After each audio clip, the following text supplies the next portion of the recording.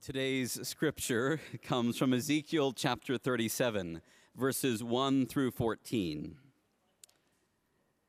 The hand of the Lord came upon me, and he brought me out by the Spirit of the Lord and set me down in the middle of a valley. It was full of bones. He led me all around them. There were very many lying in the valley, and they were very dry. He said to me, "Mortal, can these bones live?" I answered, "O Lord God, you know." Then he said to me, "Prophesy to these bones and say to them, O dry bones, hear the word of the Lord. Thus says the Lord God to these bones, I will cause breath to enter you, and you shall live. I will lay sinews on you and will cause flesh to come upon you and cover you with skin and put breath in you, and you shall live. And you shall know that I am the Lord." So I prophesied as I had been commanded.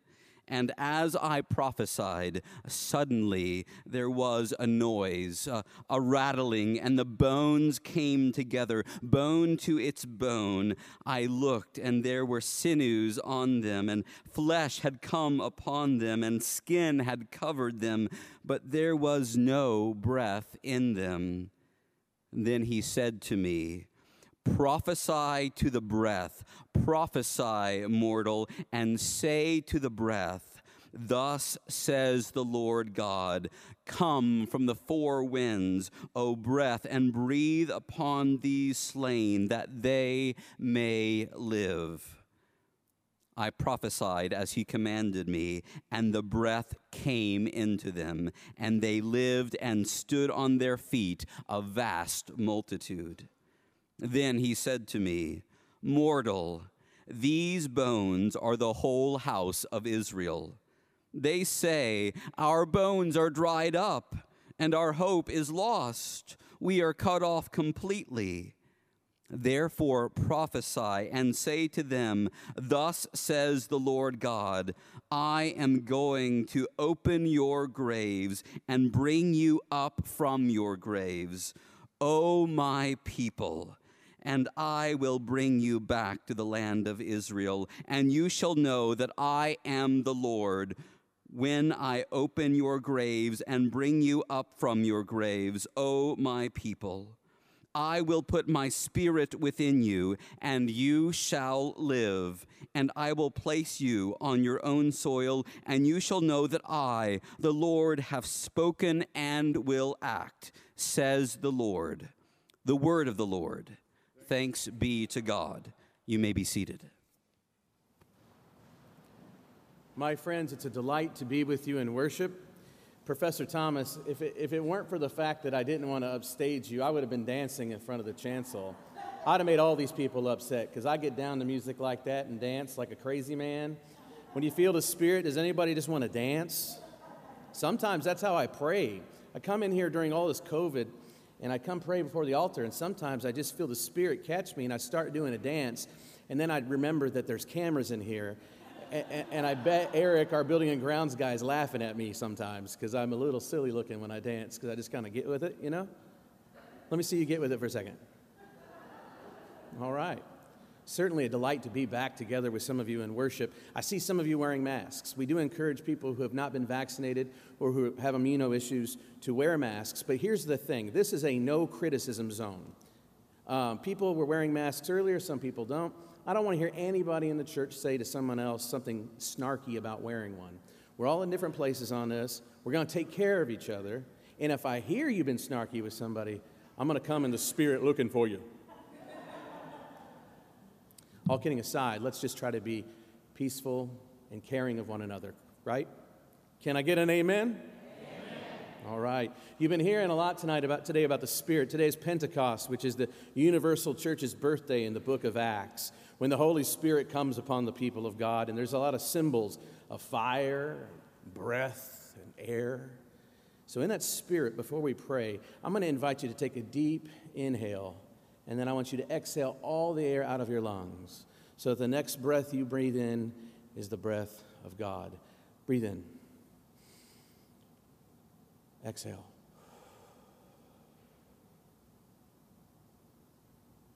Breathe in the breath of God. And Creator God, we are thankful for the gift of life that you've given each one of us. And we confess that there are so many ways that we haven't been faithful with that gift. We've been wayward and unwise and sinful. But it is the shape of our hope and the confession of our hearts that while we walk away from you, you still send your Son Christ to reconcile us unto yourself. We believe further that your Son, our Savior, Christ the Lord, is at work in our hearts, cultivating inside of us a desire not for our will be done, but for your will be done. We also believe and are thankful for the fact that you sent your Holy Spirit as our guide, our counselor, our friend. Send your Spirit now, God, for everyone in this room and who can hear my voice. You and I know that without you I can do nothing. So we ask that the Spirit lead us through the valley of dry bones today. That these images, evocative they may be to our minds, do more than just transform our minds. Let them transform our hearts. Give us breath. Give us your breath, that we may go out into this world and bring love with us. It is in the matchless name of your Son, Christ the Savior, that all God's children together pray now, saying, Amen. In the late 1890s, an English newspaperman who worked for a paper in New York heard that American humorist Mark Twain was either really ill, on death's door, or maybe dead himself. Not having the luxuries of the internet, he did the only thing he knew to do to discover the information. He wrote to the Twain address, to his home. He asked him if he was dead. He asked him if he was sick. He inquired. Mark Twain could only do this. This is such a way that Mark Twain was with words. He wrote back, well, I'm assuming that you're referencing my cousin who is actually ill in London. I, however, am not. And he goes on. And then he says, and this is often misquoted. Here's what he actually says. The report of my death was an exaggeration. You've heard it grossly or greatly exaggerated. It's just the report of my death was an exaggeration. It's hilarious. But I don't fault the newspaperman, because death is a fact. It's a fact of the universe. The entire cosmos wide, wherever there is life, death accompanies it as well. We face death very much and very often. There was one night I couldn't sleep. I don't know if you're like me. Sometimes I have bouts of insomnia. And it became one of those dark nights of the soul. Have you ever had one of those? Couldn't sleep. I didn't want to toss and turn in the bed and bother my wife, so I decided to get up and go watch television. You know, I know what I should do in those moments. I should read a book or do the dishes and then try to go back to sleep. But in those moments, I don't ever want to do any of that. I just want to watch the television. I'm downstairs in my den, and I'm battling what I call my anxiety monster. I wonder if you ever have demons like that. They tend to visit you late at night when you don't have a friend or loved one to talk to you. They tend to visit you in the dark. Things look grim. They always look better when you have someone there with you, and they always look better when the light comes up from the sun. But in the dark, the ruminations have nowhere to go. Do you want to know what I was thinking about? It's confessional.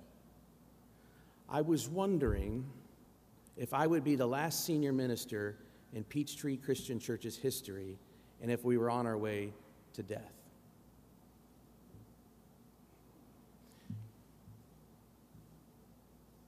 And that was before COVID. I wasn't thinking about COVID. This was before COVID. This was me spending time studying the Pew Research about church decline in America and how it's ubiquitous, and rising secularity is ubiquitous in America as well. I mean, I just saw another study confirming it, that like 10 years ago, 71% of Americans would report to belonging to a church. That last month or something, only 47% now admit belonging to a church. I was reading something else back in this day and time when I had my dark night of the soul. It was about how many historic cathedral-style Lutheran churches in Minnesota, I don't know if you've ever seen a cathedral-style historic church, how many of them were just dying left and right and being locked up, even though they were well-heeled and filled with people in the 20th century. Minnesota is a Lutheran bastion. The answer, the reason? It wasn't because there's no talented ministers. It wasn't because the people didn't care. It's because the world around us is not interested as much as they used to be. So I thought, in my darkest moments, are we heading in that direction? I confess that to you. It's a moment of pessimism. We've been through 14 months of a pandemic, and pessimism is pretty high during a pandemic. That's just my hot take. Pretty high, and I can see why. We see the reports of death come across the TV screen all the time. The healthcare people tell me over 500,000 people have died from COVID-related causes. I've known a couple. Have you met anybody? There's joblessness. There's people who are alone during this time. There's mental health crises in America right now. I talked to a psychiatrist friend, tells me they're working 12 to 15 hours a day and their office is full of people. And I hear about this from anybody in the mental health care. People are reporting feeling listless during this time. Here's a big word that is often reported on. People feel the feeling of meh. It's a technical word. I saw it in the New York Times. Meh. And we've gotten really illogical, which shouldn't shock us because we're not logical creatures. We're emotional creatures. But I'll never forget hearing my friends, really brilliant people, say things like this. I'm just over it. You're over what? Well, I'm just over the virus. And so they start going easy on their self-protection. And I think to myself, well, that's brilliant, because the virus certainly isn't over us, over you. But that's what happens. Things get heavy, and they get hard, and they become too much, and it feels like we're walking ever-present in the valley of the shadow of death, or at least in the valley filled with dried, old, dusty bones. So we all try to find ways of coping. Took me half of the year to figure out that I could put a desk in my den downstairs. For the first part of the year, my workstation was at the end of my dining room table, staring at the back of my wife's head in the other room. I'd sit there and I'd see the coronavirus cases going like this. I'd see the amount of hospital beds going like this. I'd read a report of another black body dead in the street. I'd hear a report of protest. I'd hear reports of polarization. Oh, let's not even talk about how we're polarized. I'm tired of talking about it, let alone thinking about it. Let's not forget about the fact that we all just went through an election. Oh my gosh, do you remember we had an election too?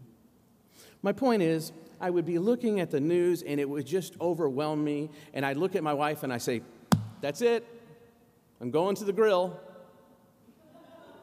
And she'd say, well, honey, it's only 10:30 in the morning. Tough, you're going to eat ribs early. Chicken, hamburgers, whatever. So much so that by Father's Day, my wife mercifully went out and bought me a big green egg.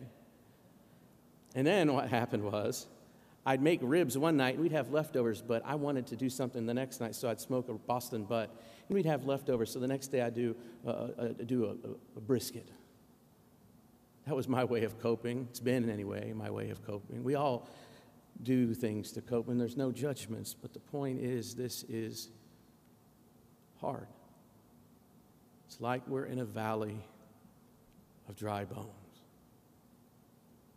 But that doesn't mean it's been devoid of spiritual lessons. We actually could have had a master class in spiritual formation during COVID if you took the time to do so. It should be no shock to you because we've preached about it. We've spoken about it in our Monday classes, our Wednesday night classes, our gatherings. Sunday school classes.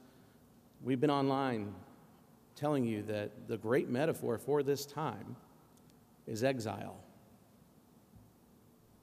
or the wilderness journey.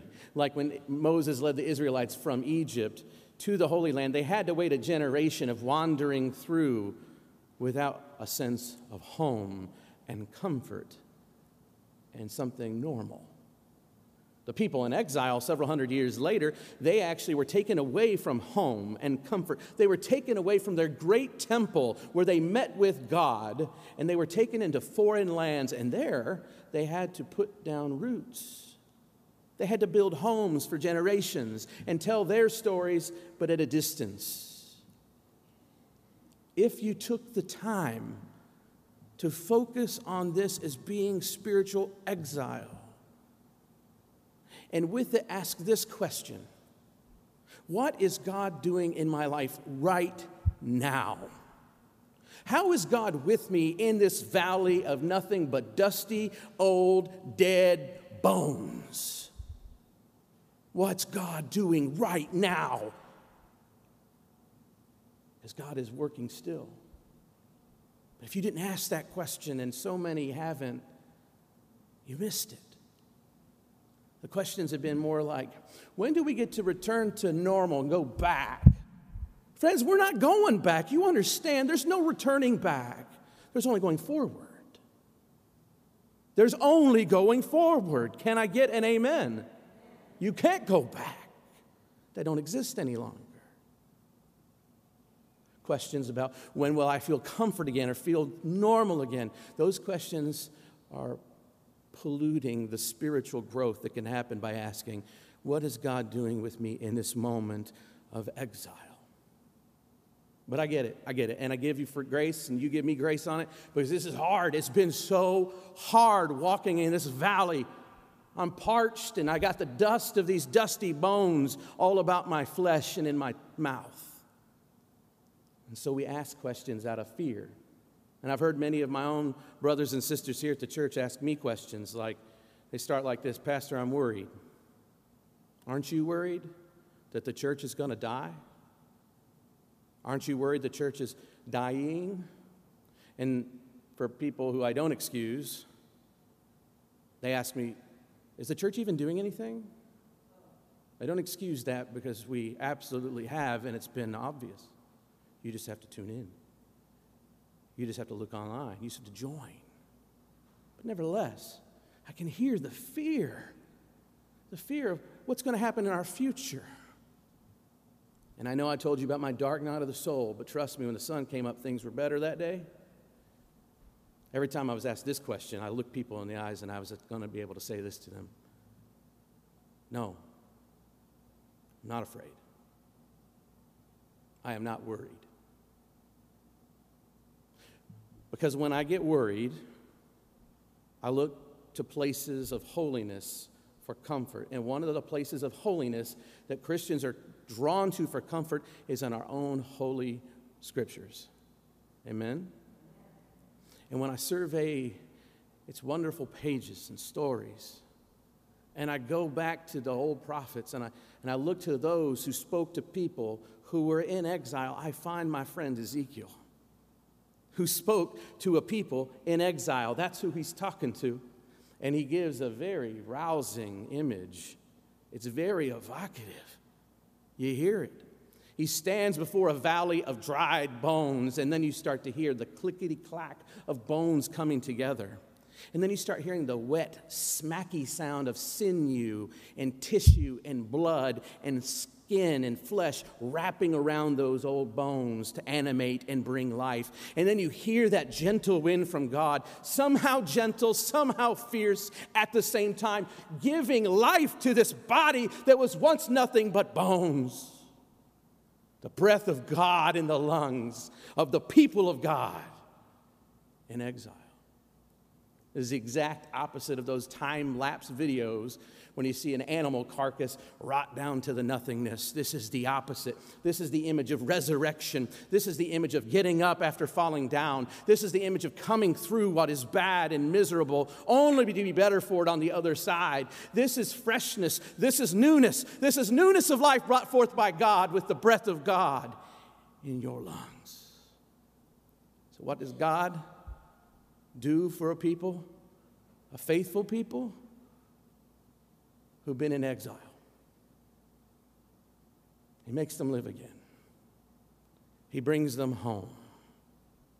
This is not the time to be afraid, church. I'm telling you, that doesn't mean to be stupid or uninformed about our world. Take care of yourself. It doesn't mean to be haphazard about a virus. Take care of yourself. It doesn't mean to be haphazard about the rising crime rate that's happening in every American city. Be smart. Be careful. But not being afraid here means this. It means not worried about what's on the other side. For we have a God who will lead us through. We have a God who says, prophesy to these bones, let them live again, and I will give them life. Today is not a day for fear. It's a day to be brave. You can be brave, church. Today is a day for courage. You can be courageous, church. Because God has more for you than sitting in a pew. God wants to have this place have new life, animated by God, to go out into that world and make a difference, to bring the breath of God wherever we go. So I'm not worried. It seems to me that reports of our death have been grossly exaggerated. Here endeth the lesson.